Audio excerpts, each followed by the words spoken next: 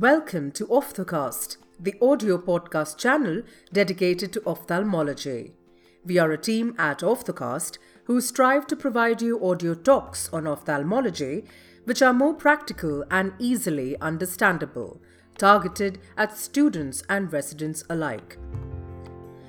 As of today, our listeners number around 4,500. This podcast channel featured in one of the presentations at Stanford University during the Medicine X conference in April 2017. Thank you all for your support. Today's episode is on binocular vision, which seeks to answer the question, why two eyes? This episode is dedicated specially to Dr. Daniel Wang, one of our ardent listeners who is an ophthalmology resident from University of Illinois. Thank you, Dr. Daniel Wang, for your inspiring email. Since the time we know, we have two eyes. Why two? Let's seek the answer. Not only humans, cows, tigers, cats, dogs, frogs, almost all the species in this universe have two eyes. Couldn't we have lived well enough with just one? No. The benefit of two eyes are many. The major ones I would like to elaborate with comparisons to the animal kingdom. In the wild, there are two types of animals: the prey and the predator. Prey as in cows, deers, horses, etc., and predator as in tiger, lion, frog, etc. If you notice, the prey group has their eyes on the sides of their heads, and the predator group have in front of their heads. As wise men say, the prey need to be aware of his surroundings, looking out for the predator. It needs to cover more ground at any given time. The side-mounted eyes gives the maximum field of vision. In terms of clock hours, the two eyes of the cow miss only about 2 clock hours of field. He is happy grazing in open grasslands since he can see nearly all around. Then what about the predator? What does the predator do with two eyes? Here, the wolf needs to know the distance of the prey before he pounces. That is made possible by the use of two eyes. The two eyes give something called as depth perception. Now let's talk about depth perception. What is depth perception? Let us try explaining with sound. If somebody just yells your name from your right side, how do you figure out the location?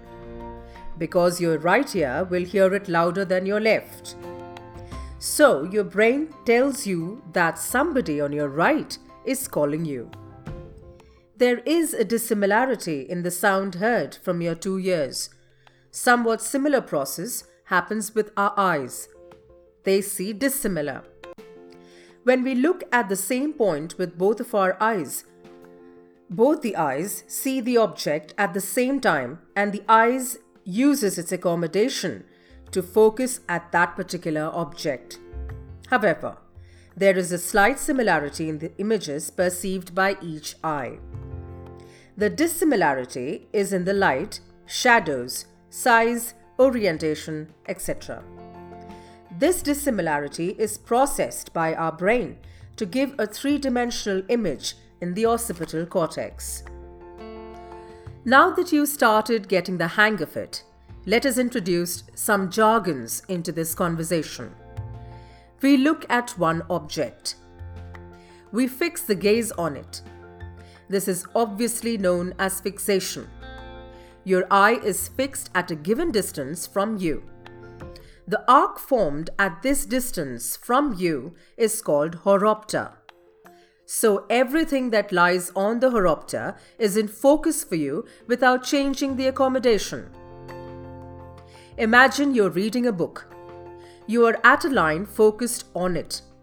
The line you're reading is on the horopter. Notice that the line above and the line below is in focus as well. You can see few lines above and below clearly. so there is a range.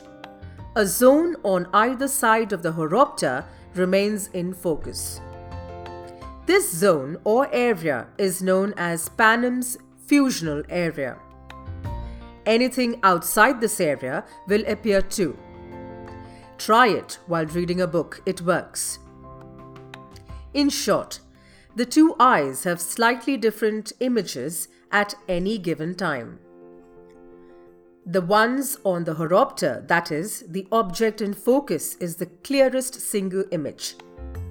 Objects within Panem's fusional area also appear single, but they are not as clear as the ones exactly on the horopter.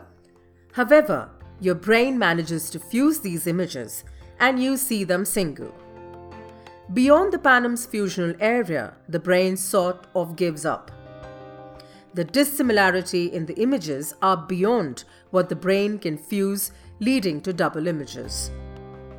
Now let's see the basis of stereopsis. Firstly, both the eyes should be able to perceive images simultaneously at any given time. That means the brain should process the image from your right eye as well as the left eye. There are some situations where the brain suppresses the images from one of the eye. We will come to it later. So both the eyes should be able to work reasonably well independently when separately checked. This is known as simultaneous perception. Once the two eyes are able to see the images separately, the brain then learns to fuse these images. If the right eye is seeing a person waist above and the left is seeing waist below, the brain should be capable of fusing these images to see a complete human being. This is known as the development of fusion. First, we made both eyes see one object simultaneously. Then the image got fused. Now comes the analysis. The brain analyzes the object in image of one of the eyes and compares it to the other. By looking at the finer differences in the images generated by the fact that both our eyes are spaced away from each other, the brain generates a three-dimensional perception in our visual cortex. This is known as stereopsis. These stages are gradually acquired by visual behavior. A newborn human being spends about 8 years of its initial lifespan developing the capability of depth perception through these stages. Any interference to these stages within these formative years of life will adversely affect the capability of stereopsis. How do these interferences happen? In case a child has a congenital cataract which has not been corrected immediately, the child will not have simultaneous perception, the first step. The same is true in all cases where the vision is deprived since birth. For that matter, even a small period of lack of vision during these formative 8 years will hinder in the complete development of simultaneous perception. What if the newborn has a unilateral refractive error? That is anisometropia. In this case, the child creates images in his brain from both his eyes. In high refractive errors, the image quality is affected. If the right eye sees a sharp image of a tree, the left eye will see a blurred tree. With maintained simultaneous perception, the child will see a tree with blurred borders. The brain will then refuse to fuse the images since the brain is unable to get similar points in the images good enough to act as an anchor point for fusion. This hinders the development of stereopsis. Further, imagine the child has strabismus. Even with a normal visual acuity, the eyes would be looking at different objects with both eyes at any given time. This also causes a cortical confusion. In such cases, the brain has to choose between the capability of a good visual acuity and stereopsis. The human being ends up preferring good visual acuity without the confusion. In an anisometropic patient, where there is a difference of visual acuity more than what the brain can work with, the brain has an option of suppressing the bad eye. This is known as amblyopia. Amblyopia is a protective mechanism to prevent diplopia and confusion at the cost of stereopsis. Why only anisometropia? In case a child or even an adult has any ocular unilateral condition affecting the visual acuity, the brain can even cause a strabismus, which results in separation of fields. In case a child has strabismus, both the eyes look at different targets.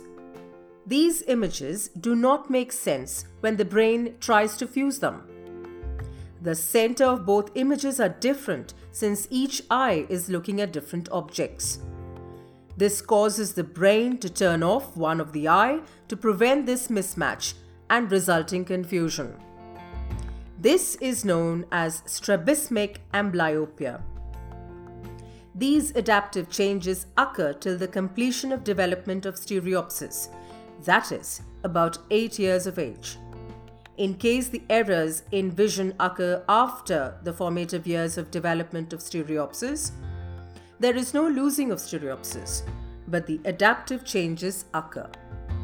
More towards strabismus and rarely towards amblyopia. Since there is no amblyopia, the patient continues to see with both eyes equally well, but due to acquired adult onset strabismus, the eyes see different objects at the fovea. Even with the dying desire of the brain to suppress one image, it is unable to do so after crossing the formative years of stereopsis. The brain is left with only one option: deviate the eye so that the visual fields don't overlap, or else the patient has to live with a highly disturbing diplopia. This forms the basis of adult onset sensory deviations. Those patients with adult onset deviations continue to complain about their diplopia. There are grades and methods of assessing stereopsis. The grades are the different steps in the development of stereopsis during the visual maturation. Testing of the grades is done by a synaptophore and graded as no binocular single vision grade 0, simultaneous perception grade 1, fusion grade 2, and stereopsis grade 3. An extent of testing can be done with Worth 4 dot test or Bagolini's glasses. The grade 3, that is the stereopsis, is further quantified using different charts. The charts presently available are Titimus fly chart, Randor chart, etc. The principles and testing methodology will be discussed in part 2 of this topic, which will be released shortly. This talk on depth perception and binocular vision will be incomplete without the mention of simulated stereopsis. This is the process by which we achieve the sense of depth perception, albeit incomplete, using a single eye. In such situation, the brain utilizes something known as monocular visual cues. These cues are simple interpretations from the image which enable the cortex to judge the distance and depth. It's like a painting. If a tree covers a part of the house, then the tree is towards you and the house should be behind it. Such cues are derived from size, shadows, position, etc. These cues help in depth perception, in a mixed and familiar image, not in a blank background or new surroundings with new objects. Monocular cues are more susceptible to optical illusion.